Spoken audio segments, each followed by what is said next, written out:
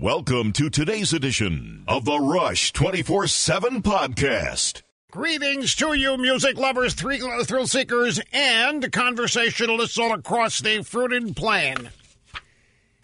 So happy to be back.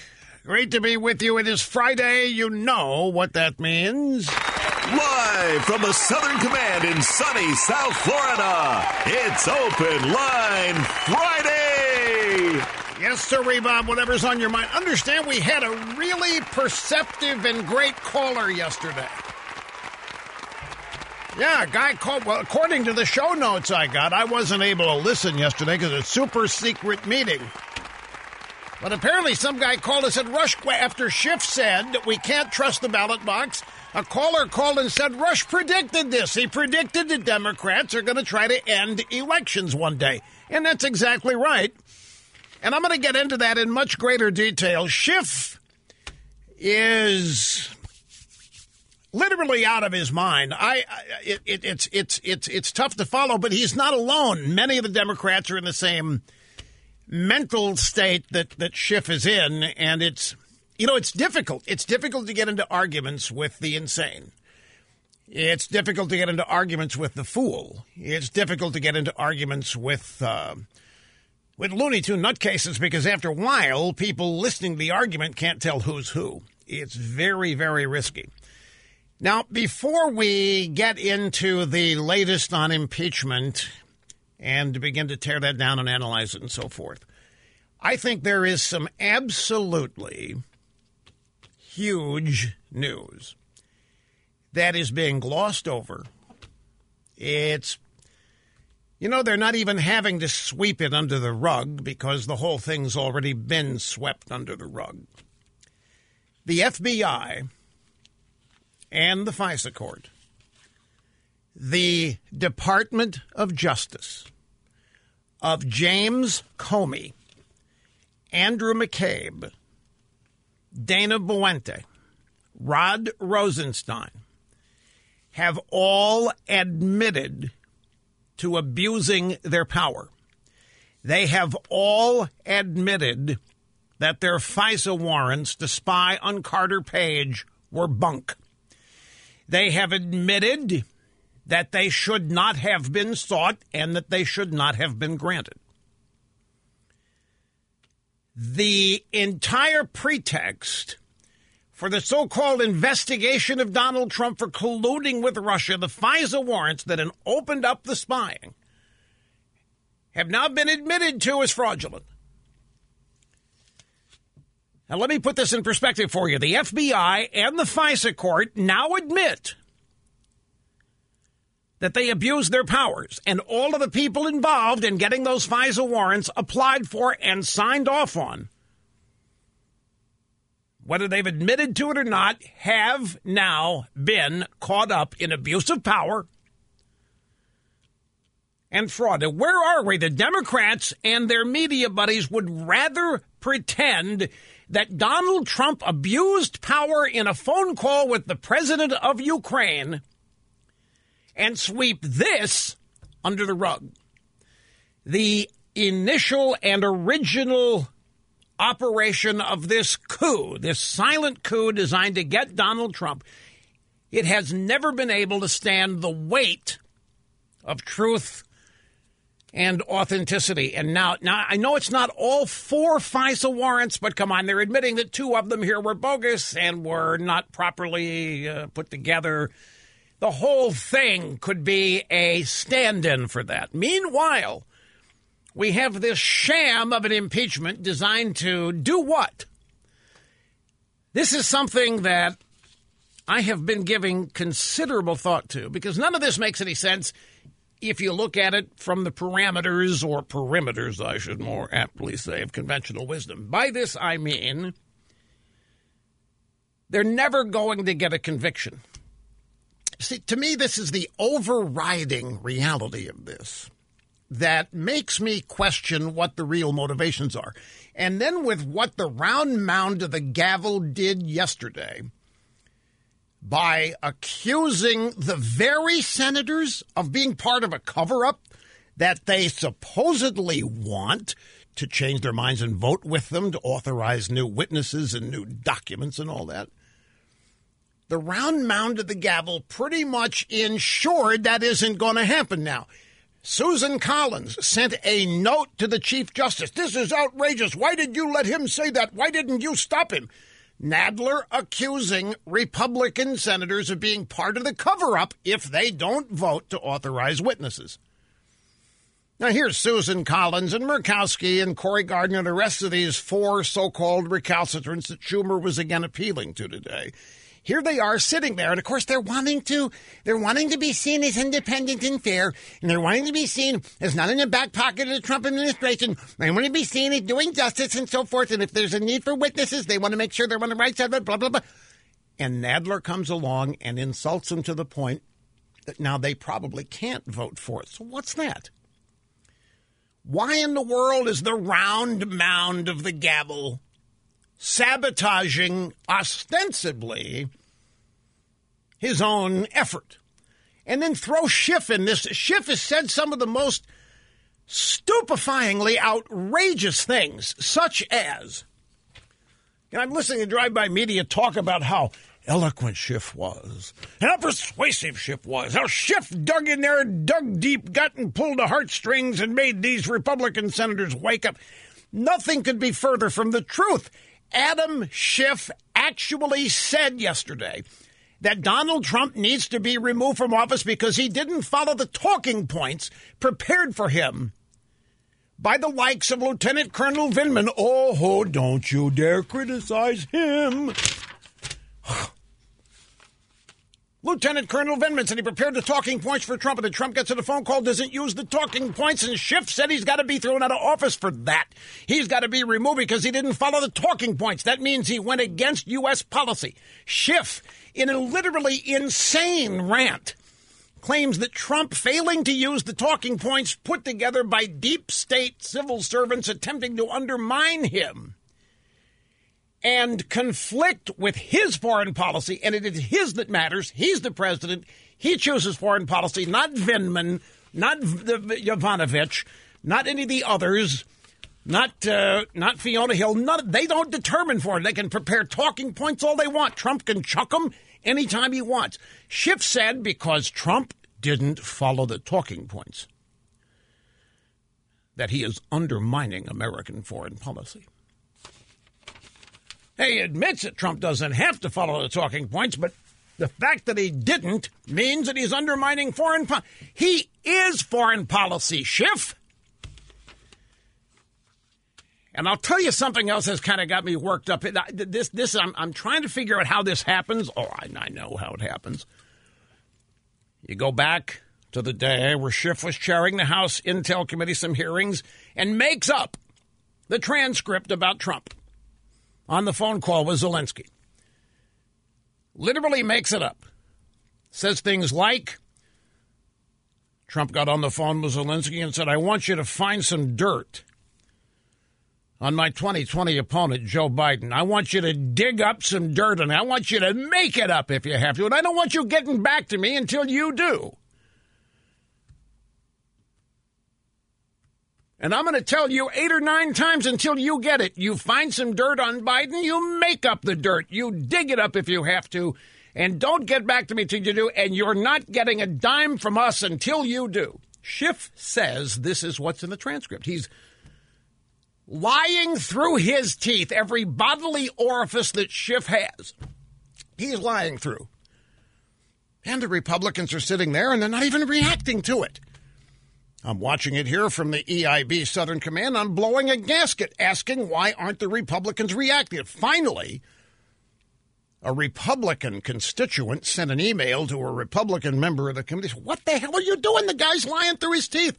So a Republican member of the committee, forget who it was, then finally called Schiff out on it. 30 minutes later, and Schiff said, well, it was a parody. It was doing satire. And yet, Schiff gets a pass for this. Adam Schiff, in all of this, gets a pass. He still goes before the Senate and this trial with some kind of moral authority, as though he is engaging in the truth. He wouldn't know the truth if it slapped him upside the head. making up what the president said on the phone call with the transcript of the phone call there and available for anybody to see. Why does anybody debate Schiff's version of the phone call as legitimate? Schiff makes up what he calls a parody, and all of a sudden the word dirt is somehow part of the transcript, when it isn't. Trump was trying to dig up dirt. Trump was trying to do this. Trump was trying to find this about Biden when it's not part of the transcript. Andy McCarthy had a piece, what was it, yesterday, last night, saying that because Schiff has done this, Schiff has now opened the door to calling the Bidens if there are witnesses called. Because Schiff has totally mischaracterized what Trump asked Zelensky to do regarding Biden and his kid Hunter in the investigation. And so since Schiff has put forth a fallacious, phony, lying version of that, the president's team has a legal opportunity and requirement to correct that record. And that may be calling Schiff, which I still think they ought to do, make him the face of this, and call the Bidens. The Democrats are literally paranoid that that would happen. Schumer and the rest of these guys in their public statements, press conferences, doing everything they can to make it sound like mentioning the Bidens in any of this is insane. It shows the president's lost his mind. This is all about the Bidens. It's all about the investigations. And what Biden was able to do as a member of the United States government to grease the skids for his family for years and years and years. And the reason all this is relevant is they're trying to throw Donald Trump out of office for something that he didn't do, for a scandal he wasn't engaged in, for misconduct he did not enter into, and yet it is all over the place on the Democrat side, starting with Hillary and the Steele dossier. And now the FISA warrant, totally made up abuse on Carter Page, which now all these people are admitting to. Down to the Mueller report. And on the let's go get Trump side of this, nobody has found anything. There's no impeachable offense. There's no crime. So what's really this all about? What are the Democrats? Because let's go back to the reality. They're not going to get a conviction. And especially now. I don't care how persuasive anybody might think that some of these House managers' cases have been. By the way, the TV ratings daily are plummeting. You've seen that, right? The top was 11 million. 20 million is what the first day of Kavanaugh got with Ballsy Ford. This thing, 11 million, and they're dropping every day, and Reuters and CNN wringing their hands, distressed about this. So they know they're going to get a conviction, and now they're not going to get 4 Republicans to vote to authorize witnesses, if they ever were. But Nadler coming in and accusing essentially Susan Collins and Murkowski and Cory Gardner and whoever else they're trying to get in there of participating in the cover-up. Nadler's statements that he made yesterday, part of his presidency, were so far out of bounds. They were so radical left. But I said, wait a minute, this isn't, there's something going on here that people are not seeing. And it all, if you circle back, it all goes back to the fact that they know they're not going to get a conviction, and yet they're doing this. So why? Well, look, there's some obvious answers, trying to dirty Trump up for the 2020 campaign. And there's a theory that they're trying to dirty up enough Republican senators that are vulnerable to maybe win the Senate to go along with the House so that they can shut Trump down even if he is reelected. I think there's even more than that going on. And those two things are relevant. I'm not saying they're not happening, but I think there's a... I mean, what kind of rhetoric did the round mound of the gavel use yesterday? Who was that rhetoric intended for? Democrat base. The lunatic fringe of the Democrat base.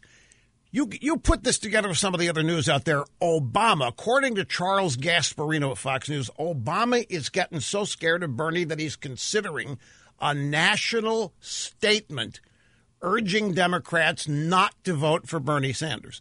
That is an all-out assault on who, in addition to crazy Bernie? That is an all-out assault on Alexandria Ocasio-Cortez, who has become one of Bernie's biggest advocates and is toying publicly with the idea of a third party because the Democrat Party isn't left enough. Well, here comes the round mound to the gavel yesterday, and he starts uttering resistance-type lingo. He starts uttering language that people like Alexandria Ocasio-Cortez want to hear, and people that might be in time to support her want to hear. Then you go to New York, where all politics is local. Is Nadler perhaps going to be primaried by somebody chosen by Alexandria Ocasio-Cortez because he, Nadler, is not sufficiently resistance radical left-wing enough?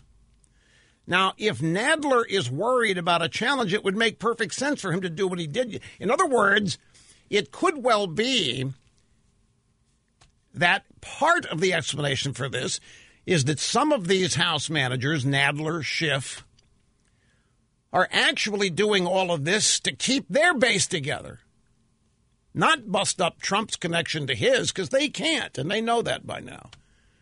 Now, in Schiff's case, I honestly think that he needs professional help right along the lines with Antonio Brown. I think they need to be seeing the same shrink. They need to get the same kind of mental health, because I think Schiff has lost it totally. There's a great piece today, somebody, PJ Media, I think. You're a parent. Have you got a kid who loves performing, loves doing things in the living room, and you can't get them to stop? And you have to act like, oh, that's so cute, little Johnny. You have to encourage them because you're the parents. That's Schiff. The description in the piece is a little bit more detailed and thorough than that, and I'll get to all of that and much more as the stack of stuff unfolds before your very eyes and ears today. Hang on, back right after this. A pretty big first is on the verge of happening in Washington, D.C. Every year during this month at this time, there is an event called the March for Life. March for Life rally in Washington, D.C. A bunch of pro-lifers show up, and it's always a gigantic, well-attended event. No U.S. president has ever appeared in person.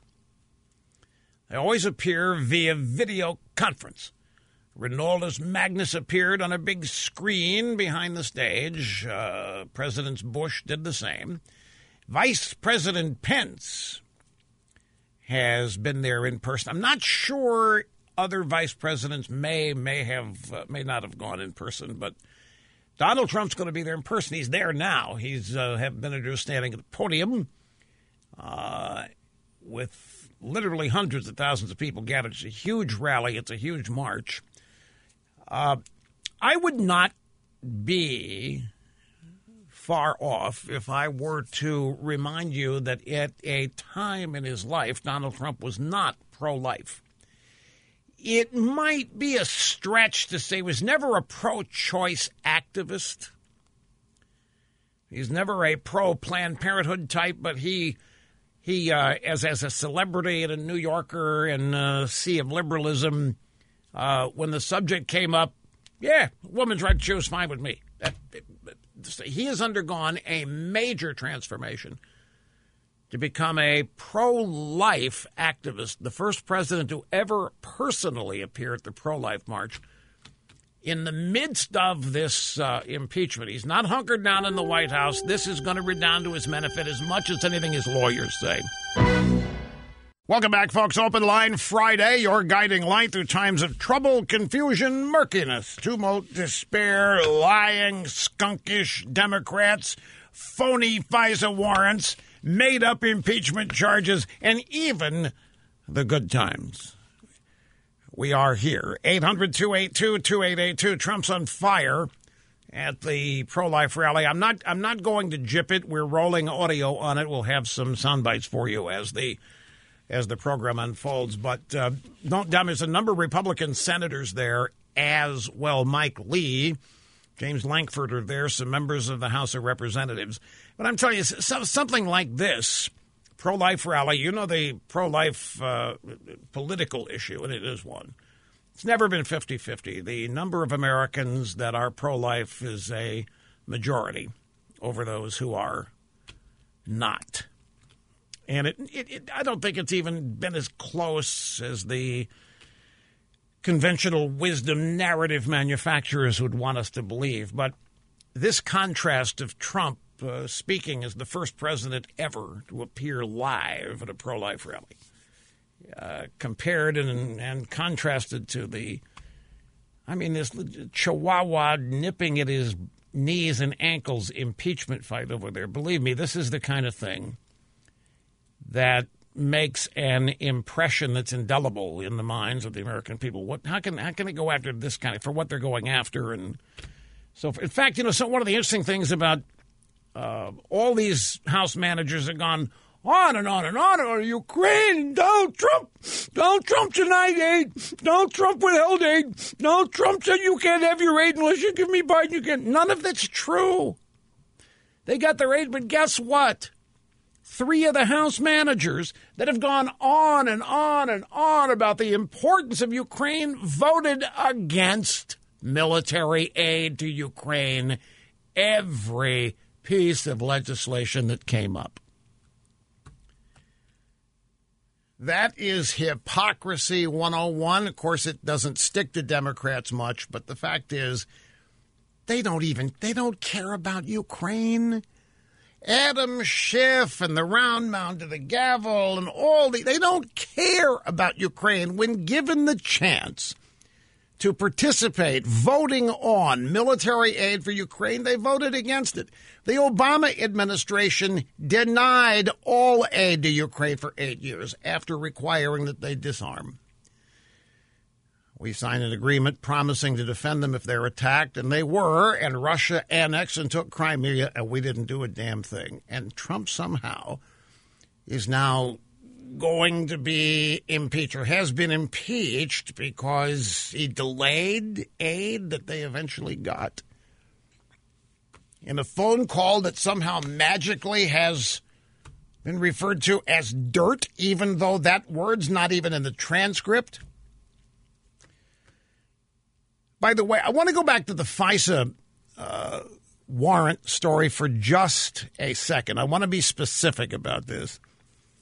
The FISA court, i.e. the DOJ, they have decided, they've admitted, that at least 2 of the 4 warrants to spy on Carter Page were illegal, which means that all evidence collected from that surveillance cannot be used.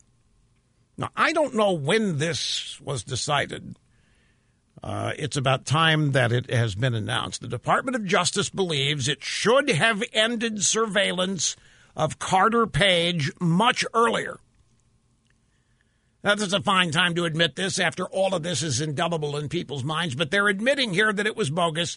They're admitting that the evidence can't be used. They're admitting that they should have shut this surveillance of Carter Page down. And by the way, surveillance of Carter Page, he was never charged for anything. And the surveillance of Carter Page was simply a way to open a window to spy on the entire Trump campaign and Trump personally. But remember on whose watch all of this occurred. It occurred during the Obama administration. It occurred while Loretta Lynch was the Attorney General. It occurred while Comey was the FBI director. Top people in the Obama administration approved, coordinated, and covered up illegal spying on the Trump campaign. You want interference with an election? Try that. You want corrupting an election? You want meddling in an election? Try what the Democrat managers are doing in the Senate today. They are corrupting the very idea. They are corrupting the integrity and honor of presidential elections, much more than has ever been attempted or done, accomplished by the Russians. So this is a tantamount admission that Democrats interfered the 2016 and 2020 elections. The warrants to spy on the Trump administration were illegal. Now, who are these people? Who's Obama? Who's Loretta Lynch, James Comey, Clapper, Brennan, you name them. These are the same people who perpetuated the Russia hoax. The same media who has protected all of those involved, abused their power. And even now, the media has no interest in running this story. You will not see the story in New York Times, Washington Post. You won't see it anywhere in mainstream media. But what does it mean? It means that accusations the Obama administration spied on the Trump campaign are true illegally. Accusations of the Obama administration abusing its power are true, which is why Mueller had to be appointed. Mueller was an attack dog. His job was to take Trump out before any of this came to light. The attempt was to focus everybody's attention on what a scalawag Trump was so that we wouldn't learn what had actually gone on in the Obama administration, the Hillary Clinton campaign, the Democrat National Committee. The abuses of power of the Obama administration, the Clinton campaign, the Democrat National Committee had to be covered up. Country had to be distracted. That distraction, that cover-up is ongoing. It's now being called an impeachment trial in the United States Senate. You want abuse of power, you don't have it with Donald Trump. You've got it with all these people in the Obama administration. You've got it with James Comey, Clapper, Brennan. You've got it with Loretta Lynch. You've got it with all of these McCabe, Strzok, Smirk, and Page. If you want abuse of power, they have now admitted to it. Laws were broken, civil liberties were violated, and one little add-on to this, the Department of Defense may have used taxpayer money to pay one of the FBI informants, Stephen Halper. Stephen Halper is knee-deep in the effort to undermine George Papadopoulos and make it look like the investigation began when Papadopoulos started bragging about his knowledge that the Russians had a bunch of Hillary Clinton dirt. Stephen Halper, professor, Cambridge, UK. As an FBI informant, his job was to recruit members of the Trump campaign as sources in the run-up to the 2016 election. This comes from Senator Grassley. In a letter Wednesday, he asserted that it was unacceptable that the Department of Defense spent all of last year dodging his request for information about Halper's contest. Halper had two jobs. First was to try to get hired on the Trump campaign and thereby start contacting Russian friends of his and make it look like the Trump campaign was colluding, but Halper didn't get hired. So his next job was to recruit members of the Trump campaign, Trump foreign policy apparatus and so forth, and try to corrupt them as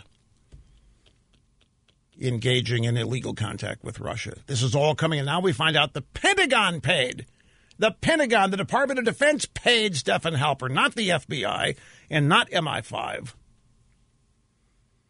So it wasn't just the Obama DOJ, it was the Obama Department of Defense. Now, who do you have over there that might have been involved in this? Well, you got a bunch of generals that are never Trumpers and hate Trump to no end. All of this abuse of power, all of this meddling in an election. And by the way, meddling in the 2016 election and continuing this effort to overthrow it and to undermine Trump constitutes meddling in the 2020 election. Meanwhile, Trump is undergoing a Senate trial for all of this. Brief break, back with more after this. Yes. I've got that. Look, I can't do everything here in the first hour. I can't do everything in the first 20 minutes. Yeah, we've got Pocahontas. Elizabeth Warren has some people calling it her Joe the Plumber moment. I think it's just delicious what happened to her. And it's a teachable moment in and of itself, and it's coming up. I just want to say one more thing on this pro-life business, folks, because I made the point mere moments ago. Donald Trump, back in the days, hosting The Apprentice and in days prior to that, as a New Yorker, he was never known as a pro-lifer. And it was not specifically pro-choice. He was not an activist either way on the issue. But as a New Yorker, he took the path of least resistance. Woman's right to choose, whenever it came up, that's what he was for. That was the path of least resistance. And this is important. Now, stick with me. It was the path of least resistance for anybody to take who wanted to stay out of that or any other political controversy. It's why people who were adamantly, publicly, proudly pro-life were so attacked. Now, look how this movement, though, has been overwhelmingly successful. If you go back, when this program started back in 1988, the Republican convention 4 years later, 1992 in Houston, had to give way to pro-choice Republican women and had to give them a forum. In fact, Roger Stone's wife at the time, Ann Stone, was one of the leaders of the movement. And they were constantly pressuring Republicans. You had a bunch of pro-choice Republicans. Do you remember? I've told the story. I was a guest at a party hosted by a bunch of Republican a Republican establishment couple. And there's a bunch of big-time Republican fundraisers. And one of them took me aside after dinner. So what are you going to do about the Christians? Remember the story? And I said, what do you mean? He said, the Christians, they're killing us. They're wiping us out. I said, what do you... Abortion, they listen to you, and you got to get them to calm down. We're never going to win elections. If this is something the Republican Party is identified with. And then the same people would hit me up about gun control. Now, here we are in 2020, and guess what? That wing, the so-called pro-choice Republican, you can't find it anywhere. All of those people, what are you going to do about the Christians? Meaning, how are you going to get this issue out of our party? One guy confided to me, and I'm making it up, got tired of his wife nagging him about it. Another guy said he didn't want to go to any more Republican conventions with pro-life people because they embarrassed him.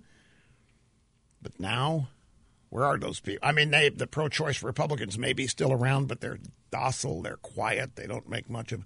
And you know why? Because the Republican Party can't win anything without their votes. There are, at bare minimum, 24 million evangelical votes in America, and maybe more. And guess who owns them? And long before today, Donald Trump. Guess who didn't abandon Trump at any time during the presidential campaign 2016? Evangelical Republicans. Despite the best efforts of the drive-by media, the pro-choice Republicans, pro-choice Democrats, they couldn't. Why? Because those people know. They know where Trump is. They know where his heart is on this, despite what may be said on an indiscriminate video from years ago made exiting a talent trailer in Hollywood. I think it's an amazing transformation and success story. And all of those moderate Republicans, 1988, 92, 94, all of those people scared to death. The truth of the matter was the Republican Party was never going to win with just their votes. And the Republican Party was never going to win if they got their way and all these so-called evangelicals were tossed out of the party or somehow convinced not to vote Republican. Where would the party be today? Now everybody knows it. And you couple that group with the NRA, and it's no wonder the Democrats are frustrated beyond because they have tried to convince everybody that this country is pro-choice, that this country is Planned Parenthood, that this country is women's right to choose in a political sense. And they're nowhere near the truth. They're in a minority on these two, guns and life, like they always have been. Okay, let me get started on the phones here because it's Open Line Friday and always try to get a phone call in the first hour. It's Neil in Matthews, North Carolina. Great to have you. Hello. Thanks for taking my call, Rush. Yes, sir. Listen, what has been glaringly overlooked in the Biden quid pro quo Ukraine situation is that Joe Biden was merely acting as a mouthpiece for President Obama. And in his own words, at the Council on Foreign Relations meeting, Joe Biden clearly established the fact. When Biden told the Ukrainian officials to fire the prosecutor or they're not getting their money, the Ukrainian officials immediately challenged him, said, "You have no authority, you're not the president," to which Biden answered with two words that implicate President Obama. Biden said, "Ask him." So no, you said Joe, he said call him. Quid pro quo. He said, if you don't believe me, call. No, that's all true. Every bit of that's true. Now, I happened to see the House managers making the case yesterday for all this. You know, their version of that Biden admission to the Council on Foreign Relations? Biden knew the prosecutor was corrupt. Biden was trying to get the prosecutor fired. Biden did. Biden got what he wanted. Trump doesn't have the... They're trying to say that Biden was not trying to get rid of the prosecutor who was going after his son. They're saying that Biden was trying to get rid of a corrupt prosecutor that Ukraine was... They have twisted this. They're lying about some... It's hard to keep up with it. But I get your point. I wish I had more time to make it, but we're out. Back in a sec. So I got an email during the break. Russ, I didn't hear what you said. Schiff said that Trump should be thrown out of office because he didn't follow talking point. Here's the quote. Schiff said, yes, I just want to underscore this. He's not obligated to use his talking points. He's not obligated to follow the recommendations of his staff, no matter how sound they may be. But what this makes clear is that Donald Trump was not conducting U.S. policy. It was his private personal interests he was conducting. If it was U.S. policy, he would have followed the talking points that Lieutenant Colonel Vindmans says he prepared. But he didn't. So Schiff is trying to say Trump needs to be thrown out of office because the very fact he didn't follow the talking points put together by people he didn't trust means that he was engaged in his own personal foreign policy, not the best interest of the United States. Folks, that is evidence of how nothing they have, how little to nothing they've got to have to make that claim in terms of suggesting it warrants being removed from office.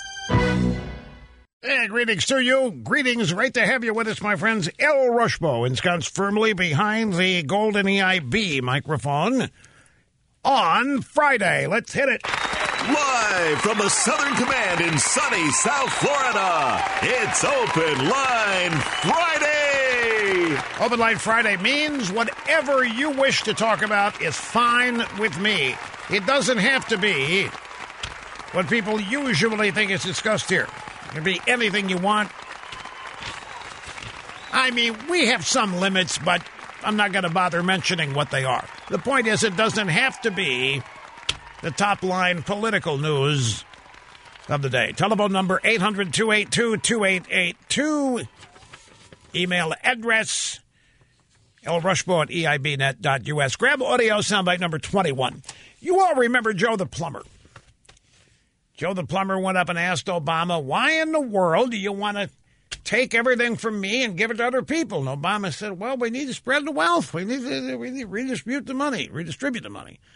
And Joe the Plumber became he became a star for a few news cycles and so forth because of the real guy question that he asked and how Obama just stepped in. Same thing happened to Pocahontas Monday. So it's earlier this week. Look how long it took for this to surface. She was in Grimes, Iowa, during a campaign event. It's not exactly analogous to Joe the Plumber, but it's the same kind of thing. She's having a town hall event in Iowa, and she's talking about forgiving student loans, which, just like I have warned you that the Democrats someday, it may not be in our lifetimes, someday, in fact, they've made the first step already, are going to figure out the one thing stopping them is elections. And what has Schiff done? Schiff has said during the impeachment trial this week that the ballot box cannot be trusted. We cannot entrust Trump's fitness to serve at the ballot box. We can't trust the voters. That's why we've got to get rid of Trump now. Don't doubt me. I know when I first made that prediction that the Democrats are going to make a move on elections, I know the reaction some of you got. In fact, I'll bet it was some of you along, oh, Rush, I just got a friend of mine convinced to listen to you today. Then you go and say something wacko like that. Oh, come on. How many of you? And now, lo and behold, have I not been borne out on this? And this is just phase one. They are going to continue making these kinds of moves. These are people obsessed with power and their entitlement to it. And votes are the only thing standing in the way. Take a look. Hillary Clinton, any number of Democrats have talked. They've complained about having to campaign and having to raise money and having to go to town halls and having to do all of these events. It is just who they are. Well, here comes Elizabeth Warren, and I predicted that at some point during some campaign, the Democrats are going to make a move on the millennial vote by suggesting that all student loans should be forgiven. And Pocahontas has gotten as close to this as any Democrat has. That all student loan debt will be forgiven. She thinks it's magic. She thinks it's something that Americans and their families and the students are going to just, oh, man, this is great, because student loan debt is humongous. But who gave us this? Who is it that's destroyed the value of a college education? I would submit to you it's people like Elizabeth Warren. It's people like the American left who have not stood in the way of just outrageous rising costs in education. So now the whole concept, they tell everybody for decades and decades, you don't have a prayer if you don't get a college education. You're not going to get a decent job. You're certainly not going to get a well-paying job. You're not going to have a substantive career unless you get a college education. Parents want the best for their kids, so they get on the band. You got to go to college, little Johnny. If you don't go to college, you don't have a prayer. So everybody's conditioned. Got to go to college. Got to go to college. Got to go to college. No matter what. Go to college, rack up hundreds of thousands of dollars in debt. If you're going to be a doctor, if you're going to be something requiring a lot of postgraduate work, tens of thousands of dollars in debt if you're just going to get a simple BS, a BA, whatever. I submit to you it's on purpose. Who runs the student loan program? The federal government does. What good is a college education that takes you 15 years to pay off? 15 years old to get ahead of yourself. What's? And I submit to you that people, either by design or from incompetence, have arranged this system to be in the current condition that it is. It's like, where are all of these deadly viruses coming from? Communist countries. This latest virus got everybody scared to death. Where's it coming from? The Chi-Coms. What's happening in all of these homeless tent cities in California? Medieval diseases that had been eradicated are starting to crop up. Do not doubt me when I tell you that liberalism, left-wingism, socialism, communism, folks, it destroys. It is not compassion. It is not love. It is not wanting the best for everybody. It is not equality. It's not sameness. It's not fairness. It is the epitome of mean-spiritedness. Liberalism looks at people and sees failure, inability. Liberals look at people, average people in their eyes, with contempt. So anyway, here's Pocahontas making the pitch for forgiving student loan debt. The problem for her is that there are a lot of Americans who have behaved and lived responsibly. And one of them confronted her Monday. This guy said, okay, you're going to forgive all of these people who've taken out all these loans for their kids. What about me? I worked 2 jobs. I sacrificed going on vacation. I my wife, my family sacrificed everything so that my kid would not have to borrow money to go to school. I sacrificed everything so that I could pay for it. Am I going to get my money back? And she looked at him and laughed.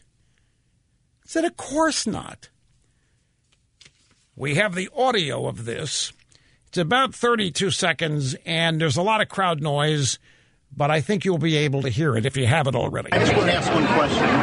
My daughter's getting out of school. I saved all my money. She doesn't have any student loans. Am I going to get my money back? Of course not. So you're going to pay for people who didn't save any money, and those of us that did the right thing get screwed. No, it's not anybody got screwed. When we started, of course we did. My buddy had fun, bought a car, went on vacations. I saved my money. He made more than I did. But I worked a double shift, worked extra. My daughter's work, she was 10. So you're laughing. Yeah, that's exactly what you're doing. We did the right thing, and we get screwed. You're laughing at me. She wasn't. She was smiling. She thought she was dealing with a kook. She thought she was dealing with a nut. She thought she was dealing with some kind of, wacko. But the guy's got a point. My daughter's getting out of school. I saved all my money. See, she doesn't realize that there are millions of Americans who hear her when she says she's going to forgive student loans. She's going to forgive the debt. Well, just like in illegal immigration, a lot of people came here, followed the rules. A lot of people came here and became legal immigrants and then citizens. And they hear the Democrats talking about opening the border and letting anybody in, letting anybody become a citizen as soon as they can. Don't worry about the law. And they say, wait, what about me? I followed the law. This isn't fair. The Democrats laugh at them and smirk at them. And the same thing with this guy. And he's got a valid point. If you're going to start giving away, if you're going to give away federal money to people who have not lived a responsible life or have not done things to deserve it, what about me? Are you going to give me my money back that I spent on my daughters? Of course not. What are you? So in Elizabeth Warren's view, everybody that has unpaid student loan debt is poor, is downtrodden, is miserable, has somehow been victimized by the unfairness of America. And she thinks there are far more of those people than there are responsible people. And so she's firing her shotgun, trying to hit the biggest number of people she can by announcing a giveaway policy. And when she's confronted by somebody, so wait a minute, you're giving away essentially my money to people who have not behaved responsibly. I assume the responsibility of getting my kid in college. I didn't take out any loans. I didn't borrow money from anybody, and I'm not using anybody else's money. Am I going to get mine back? If you're giving money away, am I going to get mine back? No, of course not. Now, in my mind, this shows you who Elizabeth Warren really is. She doesn't care about people. She cares about controlling people. This morning on CBS, I guess she was on the co-host Tony DeCampo said, look, last night there was a video surfaced, a lot of people talking about it today. For Americans who were in that guy's position, who felt they did the right thing, and bailing out those who didn't is not the right thing to do. What's your response? Look, we build a future going forward by making it better.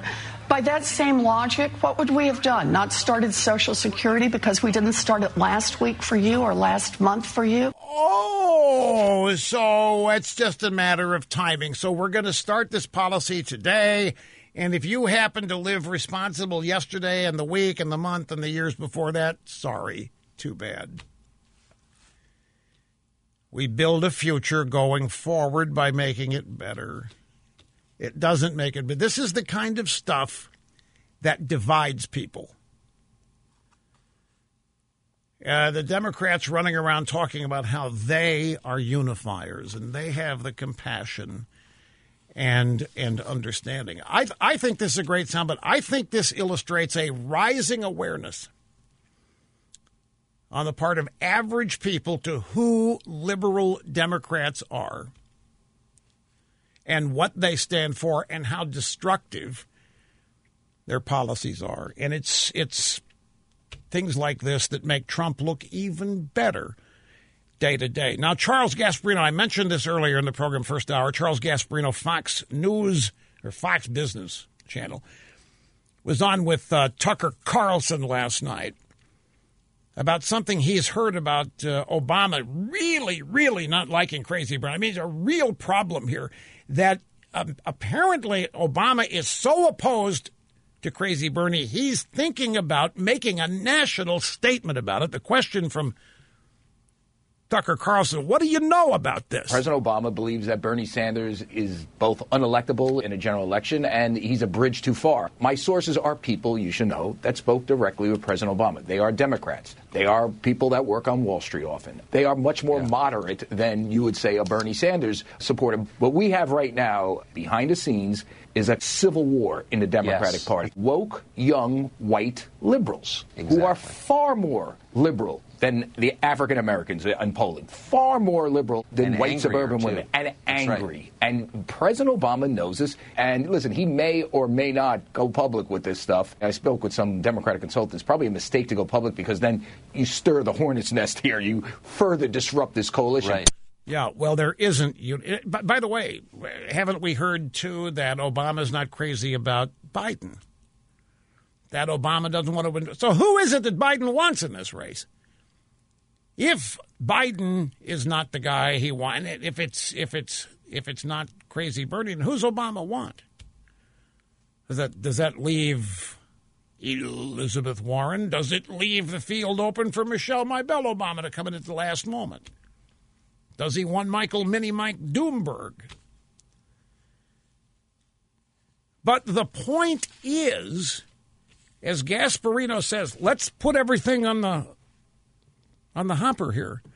You've got the Democrats supposedly unified, trying to get Donald Trump thrown out of office and the election of 2016 overturned. They're doing everything they can to remove him. By the way, they have not made the case. They've got 2 articles of impeachment, and they have not made the case that either of those articles of impeachment are true.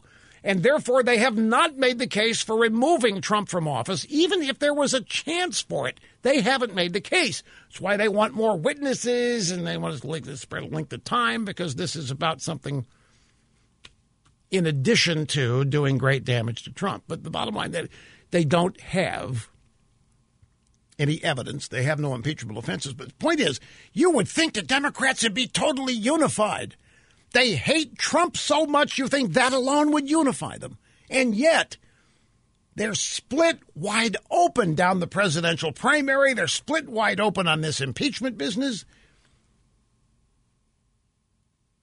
But you would think, wouldn't you, with the abject hatred they have for Trump and the desire to overturn the election results of 2016, that there would be massive unity on the Democrat side. And there isn't. They're not even close.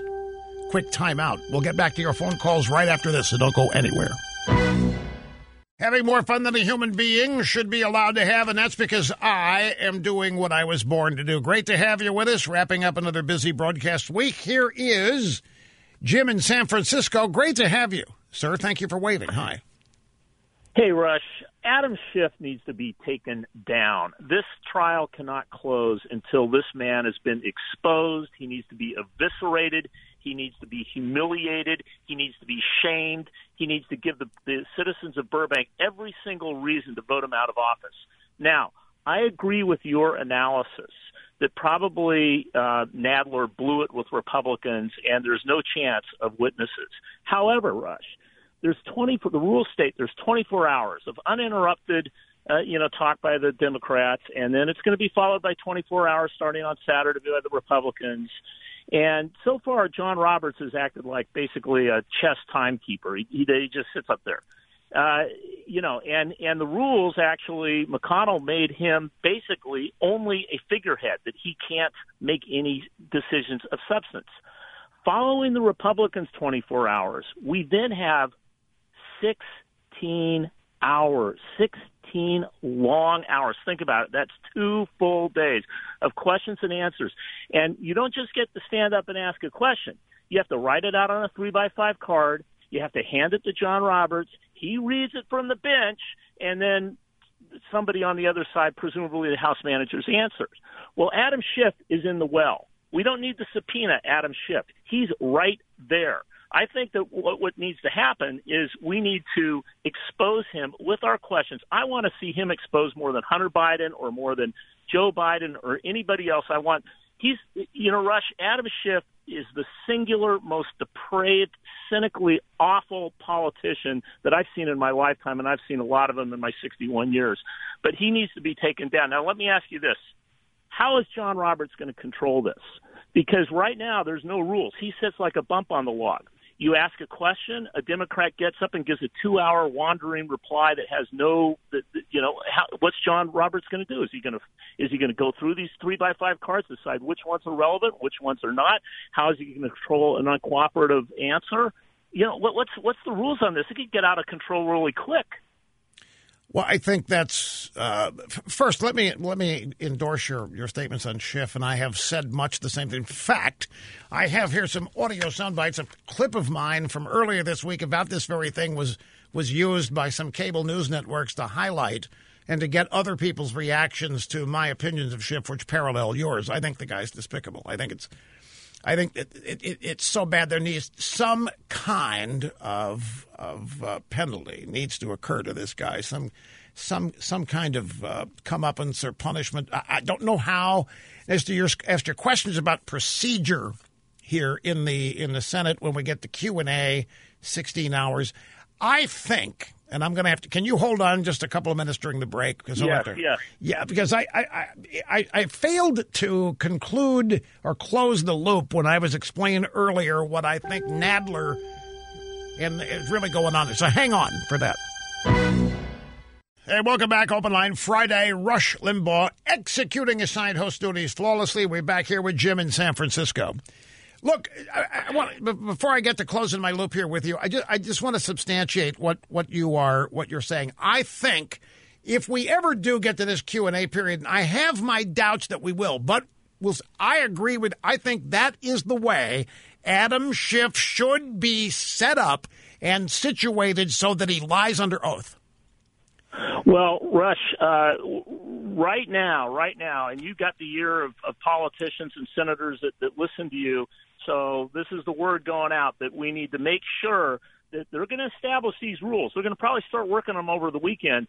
John Roberts, we need to control him, and the Democrats are going to work and try to construct rules that are going to ban Republicans from asking questions. Wait a second. Wait. How do we control John Roberts? Mitch McConnell runs the Senate. The Chief Justice does not run the Senate. You've already stated he's acting as a figurehead in there. He's a chess timekeeper is all he's done so far. That's right. And by the way, it was Nadler's comment, by the way, that forced him to admonish both sides. Democrat comments that have made him admonish both sides. That's right, but basically, up until these question and answers, he plays a passive role. But when it gets into questions and answers, for instance, if somebody gives, you ask a question, and then a Democrat gives a 2-hour filibustering response, how is that controlled? John Roberts, wait a minute. There's no look. That's the future, and I don't know how to control that or deal with. All I can tell you is what you're describing is happening now. They're already filibustering with this case. The thing that irritates me as much as anything about this is that whoever's running the Senate has let the Democrat Party convert the Senate into the DNC. That's all this is. These people are making points that are way beyond the articles of impeachment. They're talking about things that have nothing to do with what's in their case. They're all over the board, and they're repeating it over and over and over again. This is nothing more than a never-ending campaign ad on TV under the imprimatur of impeachment in the United States Senate. And the Senate is sitting there and letting these buffoons in the House basically convert the chamber into essentially the Democrat National Committee. It's almost like they've been suckered. So then you have to ask, okay, they have to know this, so why are they permitting it? And maybe they think the Democrats are drilling nails in their own coffins by doing this. The ratings are plummeting each and every day, I have to tell you. That is incontrovertible, and it's distressing the media talking, well, it's a shame because this should be watched by millions of people. This is more important than just an average television show. But they can't create any interest. I have thought all along this thing should have been dismissed the first chance they had. Dismiss it, close it down, but the objection, well, Rush, that would make the Republicans look unfair. Screw this!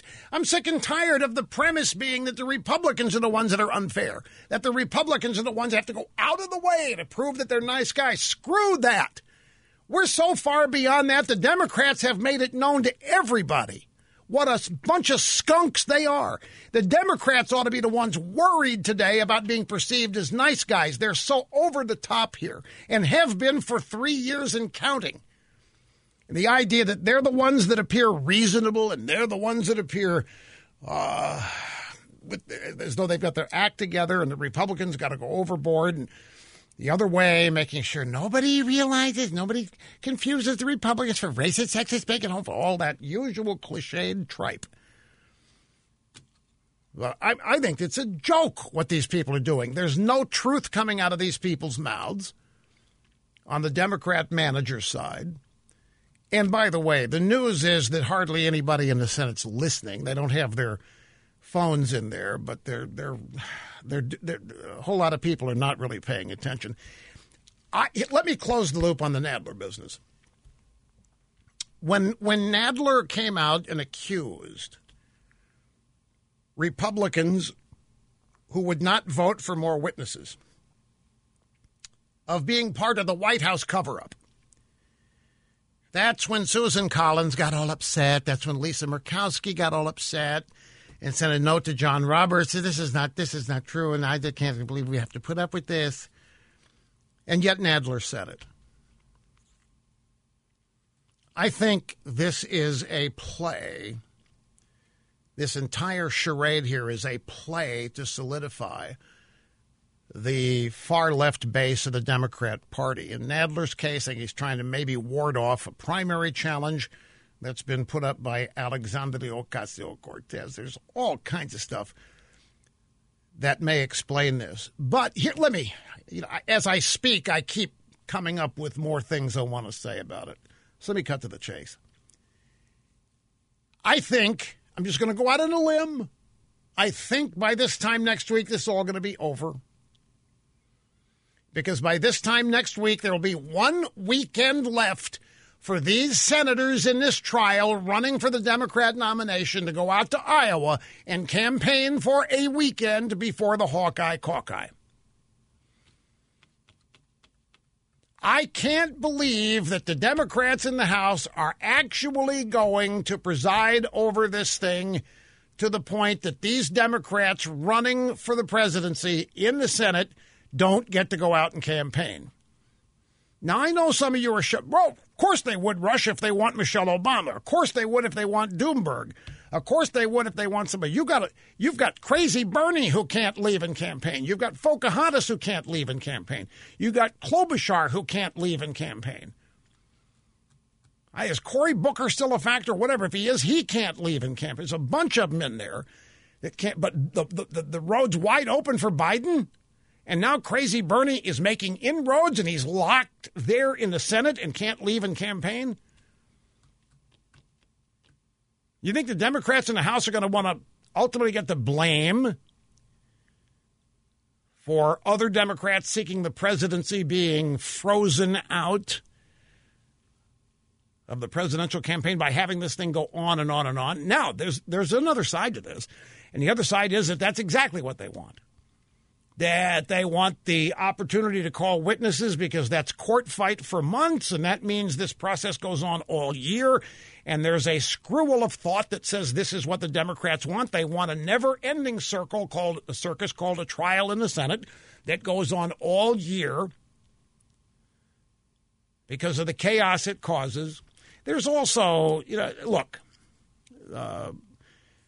just basic political facts. The Democrats do not want Trump to be able to make a Supreme Court nomination this year. Should opening occur.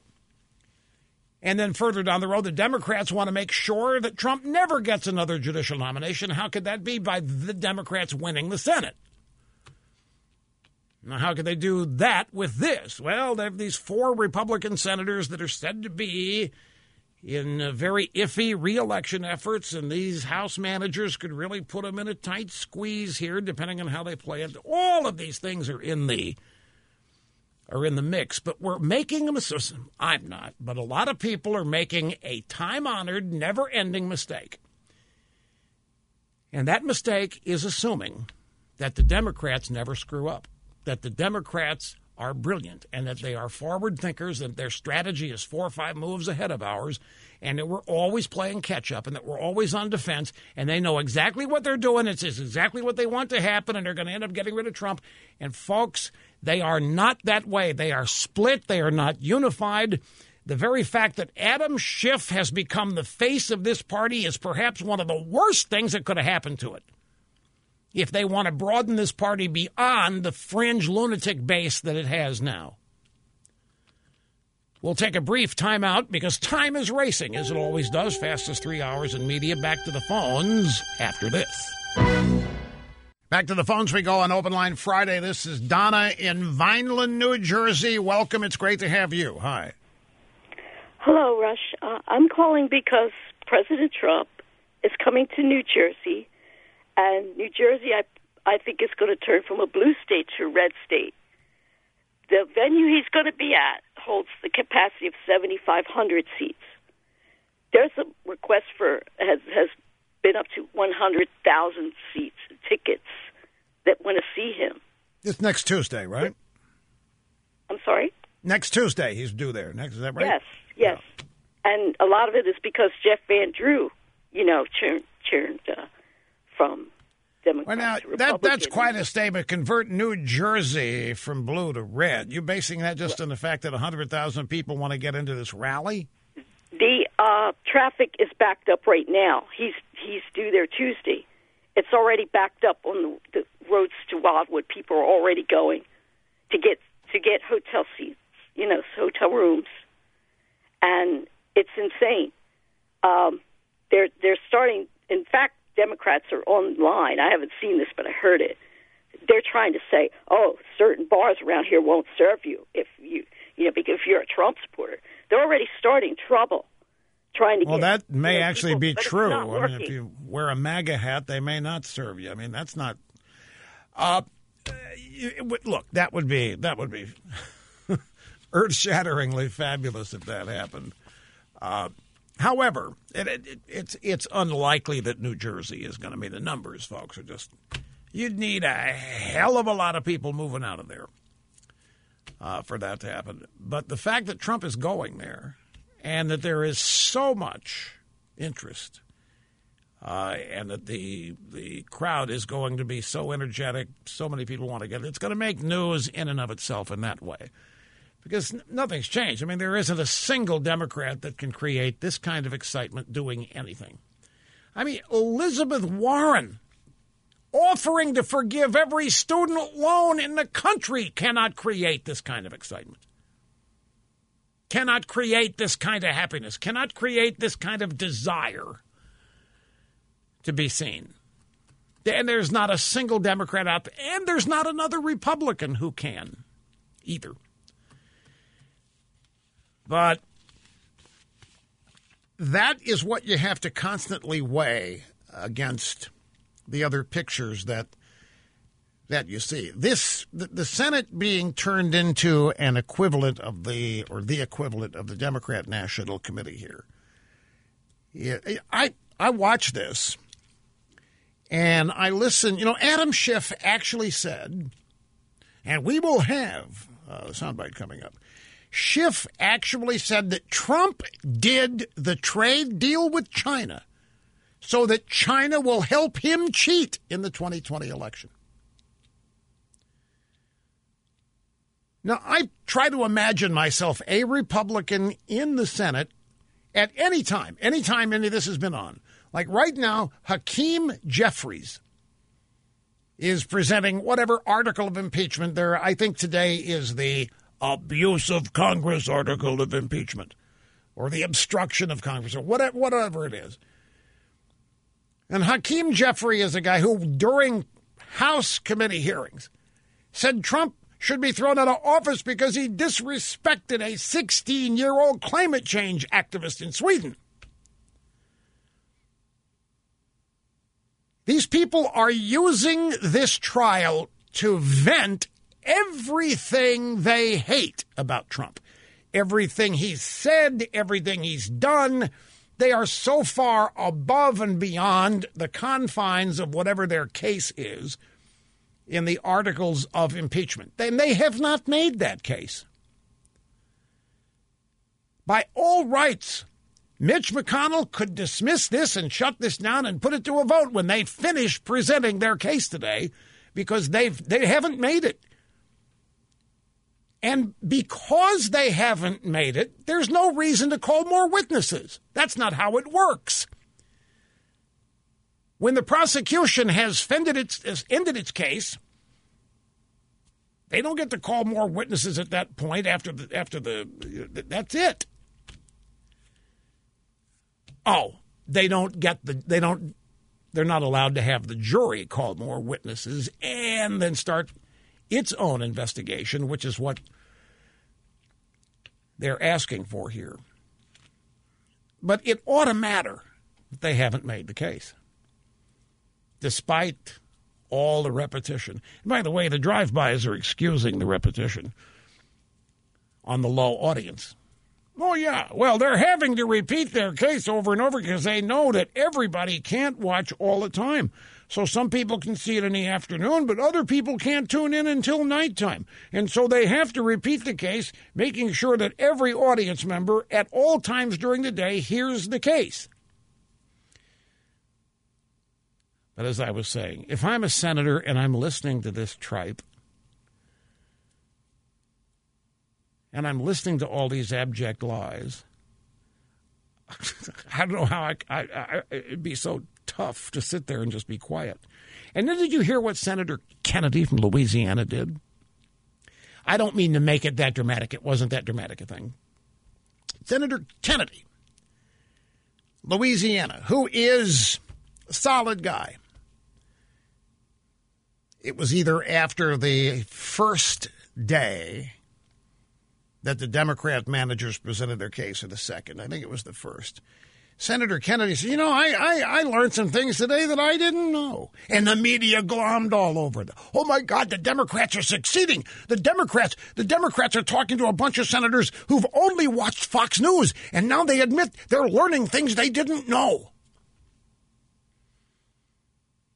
So Senator Kennedy said, there's some things I didn't know here. I'm learning some things I didn't know. And they immediately assume that Senator Kennedy is saying, wow, I've been lied to by Trump. I've been lied to by Fox News. I'm learning things I didn't know.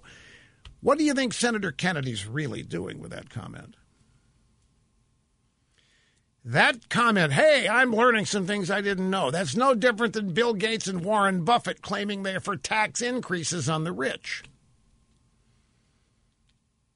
Senator Kennedy is simply keeping the hordes away from his gate by letting them know that he's open-minded. He's hearing things he didn't know before. He's giving them hope that maybe the House managers are succeeding in their lying stack of articles of impeachment evidence. It's actually kind of a smart move on Senator Kennedy's part. Brief break, back with more right after this. Okay, so there's Hakeem Jeffries of the New York congressional delegation, one of the House managers, up there saying that Trump cheated in the 2016 election and wants to cheat in the 2020 election. Can any of you tell me how Trump cheated in 2016? When Rosenstein said all the indictments are Russians, not a single vote was changed, the outcome of not a single election was changed. How did Trump cheat? Look, it's conventional wisdom. It's conventional wisdom that the Russians meddled in our election. Can any of you tell me how? Can any of you tell me what they did? And can any of you tell me how Trump cheated in 2016? Hi, folks. Welcome back. You know, it always happens. I got the stack of stuff here, and I'm loaded, and I'm ready to go. And then the program starts, and a bunch of things happen that get me off where I had intended to go. So I just went back and looked at the stack. I have got to get some of this stuff in, so we're going to go rat-tat-tat. Hang on. Live from the Southern Command in sunny South Florida, it's Open Line Friday. Yes, sir. 800-282-2882. If you want to be on the program, the email address lrushbo@eibnet.us. So now they're playing at this stupid impeachment with the House managers making their case.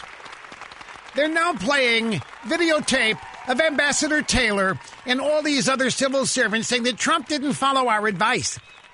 He didn't follow our advice on the hold for military aid to Ukraine. He didn't follow the talking points. He was off on his... They want to impeach the guy for this, though these unelected, snooty, arrogant, out-of-touch civil servants who live in Kyiv and elsewhere, they run foreign policy? They get to determine what foreign policy is, regardless who the elected president is. And if the elected president is somebody the Democrats hate and doesn't follow the advice of Obama holdover civil servants, then we can impeach him and throw him out of office. The whole thing infuriates me. And it has from the get-go. And this there's nothing new here. This is just a continuation of Trump-Russia collusion, which was a hoax and manufactured. And if you go out and you randomly pick 10 Americans off the street and say, how did Trump cheat in 2020? Nobody will know. They'll be able to repeat to you what they've heard in the media. Well, he colluded with the Russians. Yeah, well, what did you do? What happened? There isn't any evidence. Trump did not cheat. Anyway, that's what I mean. That takes me off the beaten path that I had intended. I want to talk about the TV ratings for this because this... something I've alluded to at the beginning of the program. The opening of the Trump impeachment trial, this is from Reuters, and they're sad. Reuters very disappointed to report this. About 11 million people watched the start of the Senate impeachment trial on Tuesday when lawmakers argued over witnesses and records. This is short of the 13.8 million across 10 broadcast and cable networks who tuned in last November for the first day of the House impeachment inquiry. Now, by the way, 13.8 million over 10 different networks, that is chump change. Why, that's barely over 1 million viewers per network. The Associated Press says the networks did not consider the Democrats to be ready for prime time. They pointed out the networks stuck with their regular programming. ABC, CBS, NBC bumped out. It was so boring and it was so tedious that they went back to regularly scheduled programming. Then Reuters is back with a report on the audience for the second day, which dropped 19%. So the first day, about 11 million minus 20%, 8.9 million TV viewers watched the impeachment trial on Wednesday. That's the first day the Democrats laid out their case. You know what the excuse is? The drive-by media is saying people are not watching because they know Trump's going to be acquitted. They know Trump is going to be acquitted? You telling me the drive-by media is excusing the fact that nobody's watching this, nobody comparatively, because they know Trump's going to be acquitted? How about it is they know Trump didn't do it? How about they know that this is a sham? How about they know that this is all fabricated and made up, like everything else since election night 2016 has been? Oh, by the way, I got a note from a very, very, very big, very wired Republican campaign official who said to me, it was in an email, hey, don't forget, We won New Jersey in 88. That would be Poppy Bush. We won New Jersey with Ronaldus Magnuson, 49-state landslide. We won New Jersey, I think, one of his elections. But we won it in 1988. And the point is, hey, don't discount it. New Jersey going red. It has been done. Anyway, ratings show, this is New York Magazine, ratings show Americans don't care about impeachment trial enough to watch it. Oh, folks, the wind, the air has gone out of the sails. They were so excited. They were so happy. They were so anticipatory. This was going to be it. This where it's all going to come together. All of the efforts of the Democrats and the drive-by media, where they have going to focus all of their hatred for Donald Trump and all the criminal activity. Finally, it was going to be presented in a way that the average American will be able to understand it. The problem is the average American is not watching. And now the excuse is, well, I already know Trump's going to be acquitted. What network is it? Some of them are even saying, well, they know that John Bolton's not going to be called, and so there's no reason. They know that John Bolton's not going to be called. They don't know who John Bolton is. They don't even know who Adam Schiff is. Jeopardy viewers don't even know who Adam Schiff is. Jeopardy contestants. Do you know, my friends, that every time I have been the answer to a question on Jeopardy, somebody's known it. When Adam Schiff has been the answer to a question on Jeopardy, nobody has known it. Finally saw the A-B side-by-side comparison. Adam Schiff and Andy Kaufman. Now, here's a story, the Washington Post. You know, the Democrats, if you listened to any of this yesterday, they're all quoting Alexander Hamilton. Now, these people, this is so phony because these people, the modern-day Democrat Party, they have no reverence for the founding of this country. And, folks, I am not exaggerating this. And I don't say things here just hoping they get noticed or repeated in audio, video clips on I couldn't care less about that. Their current existence is rooted in the belief that our founding was unjust and tainted because of slavery and because of women not being able to vote. Nationalism, white supremacy, there's nothing about the American founding these people revere. They're attempting to transform this country away from its founding. Every damn one of them.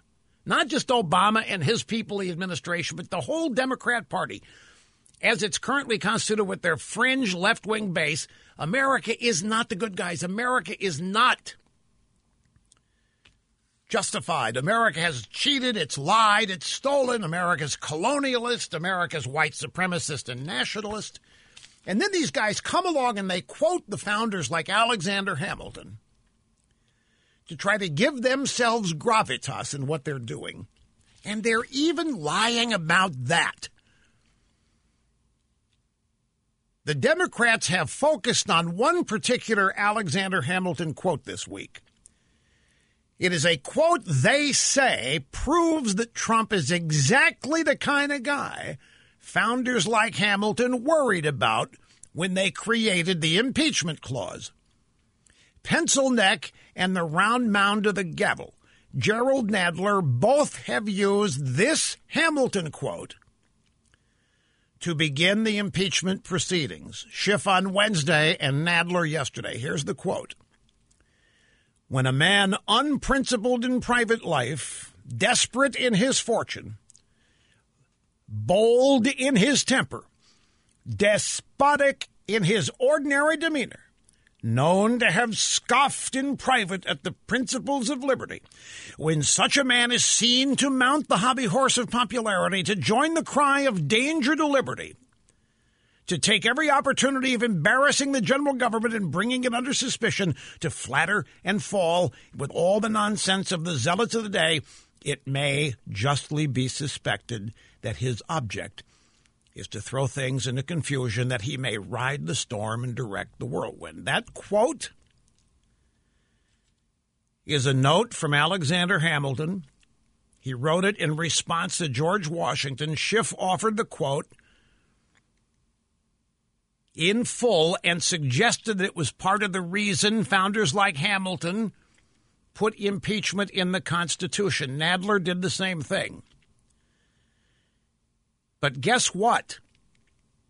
Hamilton did not say this in the context of impeachment.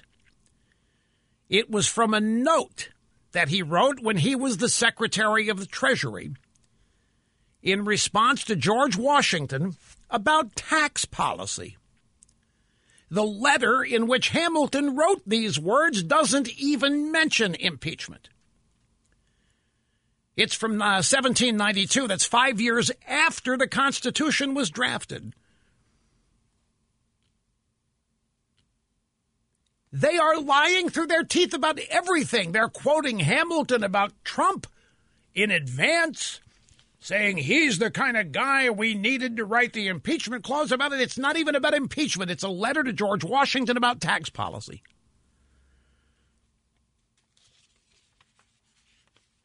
And Adam Schiff is being heralded as one of the great orators, one of the finest House managers there's ever been. These people are lying through their stinking teeth, making things up, like claiming that Trump failing to follow the talking points prepared for him in a phone call with the president of Ukraine is tantamount to Trump doing his own personal foreign policy.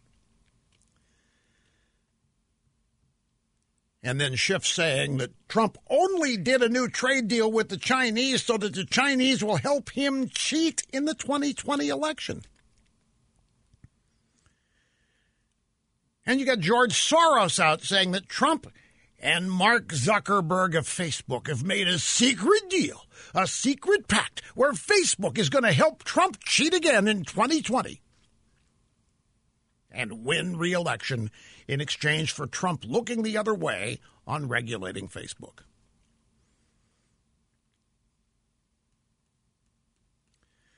I know everybody lies in politics. Standard operating procedure. Everybody does it. This is not lying in politics. This is serial slander, defamation of character. This is election meddling extraordinaire. Adam Schiff and his merry band of House managers and the entire Democrat Party are doing more to corrupt the integrity and the honor of the American election system than anything any foreign power could have dreamed of doing. And it's not just Schiff and his merry band. All the people that worked for Obama, the DOJ, the FBI, the Comeys, the McCabe's, the Strzok Pages. You've got these Bill Priestap in the FBI, then you've got Loretta Lynch, you got whatever people that the Department of Defense were in on it. It's an absolute outrage. This goes so far beyond lying in politics.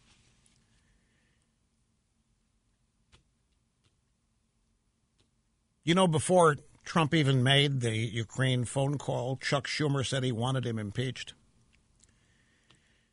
Chuck Schumer publicly endorsed impeachment in September of 2018, 10 months before Trump made this phone call to Zelensky, 10 months before the whistleblower complained.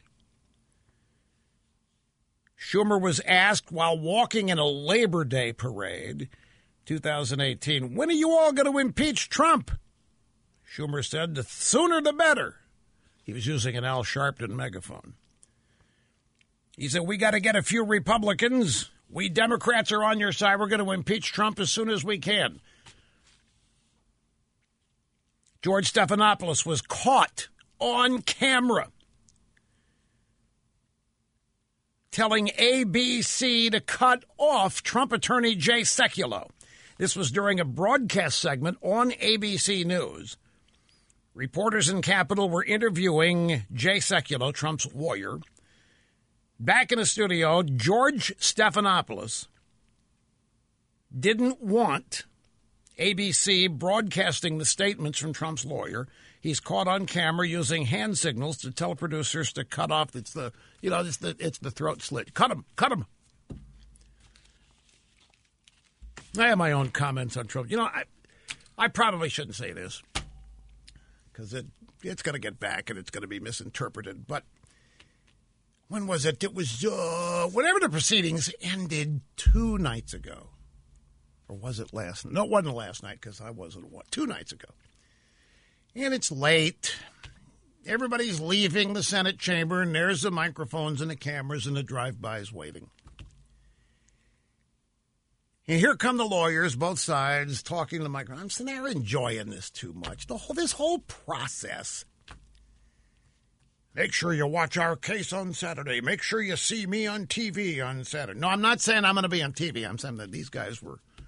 Well, we're going to have our case on Saturday. We don't really wish it was on Saturday. Make sure you watch our case on Saturday.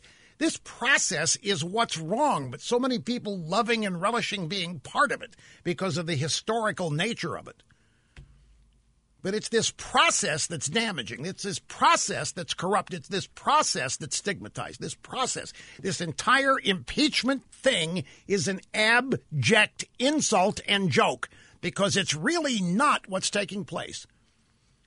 This isn't a traditional impeachment trial. This isn't a traditional impeachment because there hasn't been any misconduct. There hasn't been an impeachable offense. There's not one shred of evidence that's been created or produced or found, and yet all this is happening anyway.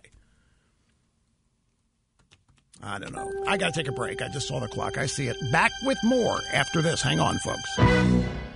So Pencil Neck is back up there now. I guess when things are not going well, he goes in and commandeers the floor. And he's now explaining why it is that if the president did not foresee enough importance of giving aid to Ukraine, that he didn't care about Ukraine, only cared about himself. Now he's explaining to people, why does Ukraine matter anyway? What's so big about it? And, of course, what they're going to say, well, Ukraine is a buffer for Russia. These clowns did not do anything to help Ukraine when Russia commandeered Crimea. Basically took it. That's 1/3 of the country. But Joni Ernst, Republican senator from Iowa, came up with something interesting. She found out that 4 of the House managers who are going on and on and on and on and on about how Trump didn't care about Ukraine. Trump leveraged Ukraine. Trump only wanted Ukraine to investigate Biden. Remember, Ukraine got its aid in a matter of days, and it got more than it was actually promised it was going to get. But what Joni Ernst discovered is that 4 of the House managers voted against legislation providing this very same aid to Ukraine that they're bellyaching about. They are Jerry Nadler, Zoe Lofgren, Hakeem Jeffries. They voted against the most recent National Defense Authorization Act, which included aid to Ukraine. Now, there's 4 she mentioned. There's only 3 named. So I don't know who the 4th is. Nadler, Lofgren, Hakeem Jeffries, and maybe Nadler voted against twice. I don't know, but there's one miss. Anyway, does that matter to anybody? These guys belly aching and whining and moaning about how Trump didn't even care about Ukraine. He didn't care about Lieutenant Colonel Vindmans' talking points. He didn't care about our vested and respected ambassadors and civil servants who were preparing the talking points. And Ukraine ends up getting more than what they asked for. Yet these people voted against Ukraine getting anything.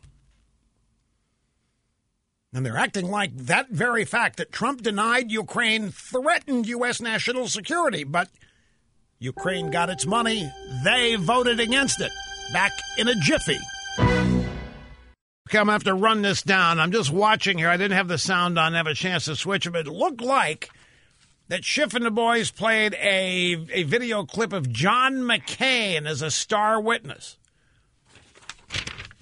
I have no idea what the context was, but that must be the screeching the bottom of the barrel. We'll go out and get McCain. And that's well, we'll see how that works. First have to find out what it was that they have McCain saying. I think Trump sucks. I think Trump's a dead guy. I wish the dossier had been true. I wish it had been true. I tried to make the dossier true. It wasn't true, but I'm the guy that I don't know what they have McCain saying. Okay, Marco in Williamstown, Massachusetts. Great to have you, sir. Hello.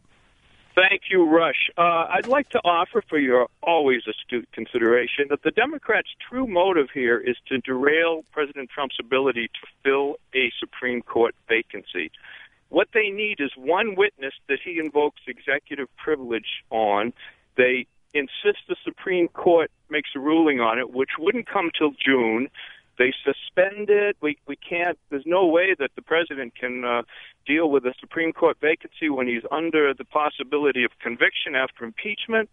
And, of course, that also opens up 5 months for new evidence to arise. No question. There's no question that's part of the mix of what many of the objectives here are. You know, Jerry Nadler,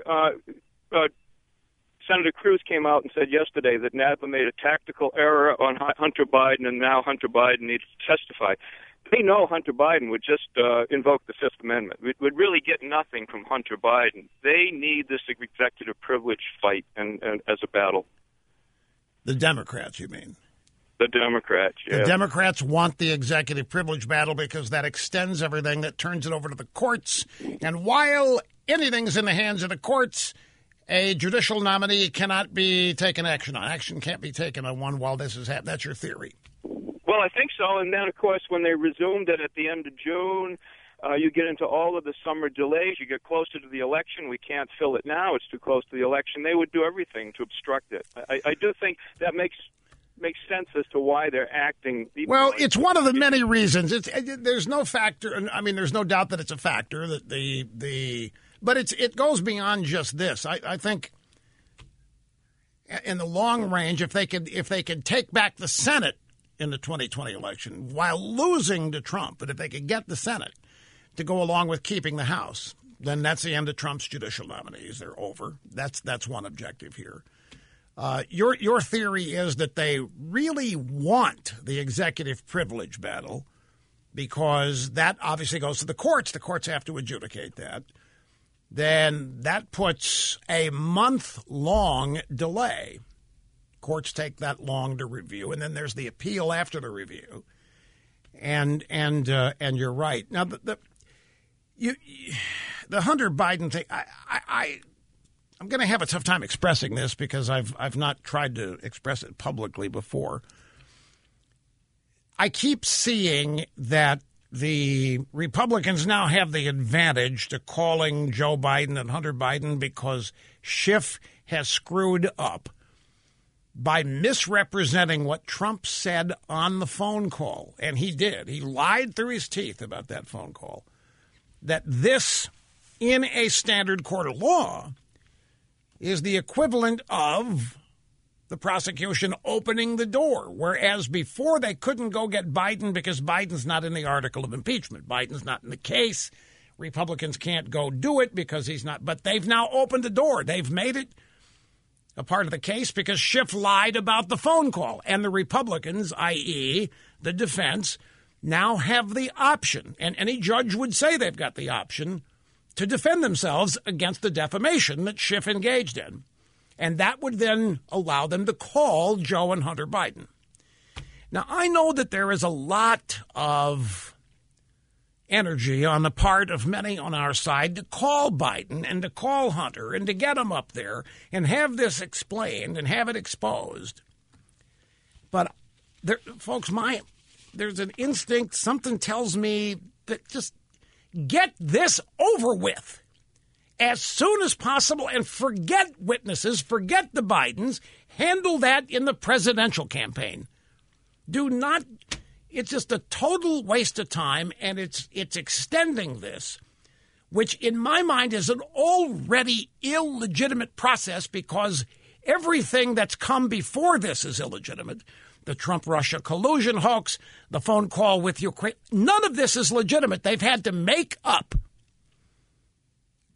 the so-called facts in the articles of impeachment. There's not even impeachable offense. There's not a crime that has been found, mentioned, elucidated. This whole thing is a sham.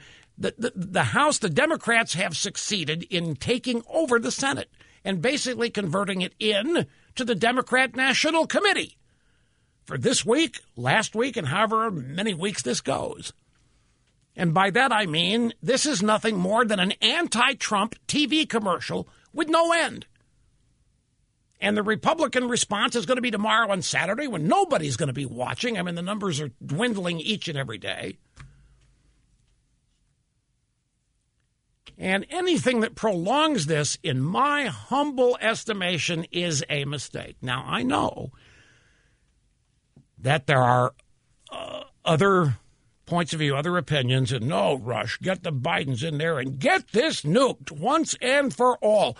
Have it shown to the American people how corrupt Biden is, how his family has profited gazillions after gazillions every year Joe Biden's been in government. Fine. I don't think that's going to happen in this trial. Biden is a former senator. There is a collegial, fraternal existence. These guys go out of the way to protect each other. I think the presidential campaign is if you want to go after the Bidens, either whether or not he gets the nomination, Democrat side is a place to do.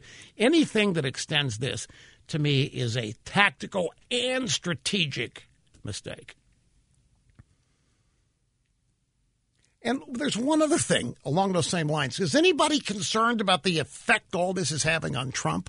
I know you all think he's superhuman. And I know you all think he's invincible. But I don't think any of us have the slightest idea what it's been like for 3 years every damn day to be lied about, slandered, libeled, family attacked, very existence attacked, attempt at the entire government of the United States trying to ruin you each and every day while you are doing everything you think you can to improve this country and life for as many of your countrymen, as many Americans as you can. I don't know if this is having any kind of deleterious impact on Trump or his health, but I will damn well guarantee you that they're trying for that. I know damn well, without knowing it per se, I know one of the things they're hoping is that Trump caves. I know they're hoping that he will eventually crack under the never-ending pressure of this. And they don't know how he's going to crack, whether he'll beg for peace, stop it, okay, I promise I won't run, or admit to something or whatever, try to stop it. But it's never going to stop is the point. And my problem with the media, why even our media is getting off covering this. Oh, this is so much fun to cover. I can't. The number of people said, Rush, you got to be loving this. I said, why? Oh, look at the material you've got to work with. Screw that. The impact of this on the country is something that it's not worth it just to have material every day, for crying out loud, folks. But I do think even some of our media, oh, my God, we're going to have an impeachment. Oh, wow. And we're going to have a trial. Oh, wow. And we're going to have coverage 24/7. We're going to be on the broadcast networks. Oh, wow. Instead of actually analyzing what this is, the damage that it potentially could cause when it's illegitimate, when the whole thing is a gigantic fraud, and yet to cover it as though it's some sort of real thing, giving it a dose of respectability that Adam Schiff doesn't deserve, that Nadler doesn't deserve, Pelosi doesn't deserve. They don't deserve respectability for what they've done here. But, Rush, it's only the fourth time it's happened in American history. I don't care. It is bogus. And just for the record, I don't need crap like this to have material for a good show every day.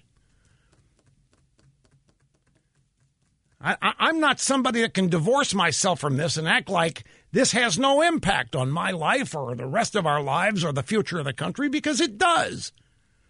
This deserves to be squashed. And the people bringing this need to be humiliated and embarrassed, from Pelosi and Schiff on down, instead of being granted all kinds of respect. A bunch of lying skunks. Anyway, I got to take a break. I'm way long here, folks. Hang on. We'll be right back. Okay, folks, have to get out of here for the weekend. Be back here on Monday. I just want to remind you, Jonathan Turley has said that this impeachment that the Democrats are running, this whole thing is going to go down as one of the greatest historic blunders in American political history. The House completely unmoored by history and by the law. Time will tell. Hope that judgment is accurate and that it happens soon. Anyway, have a great weekend. Be right back here on Monday, revved and ready to go. And see you then.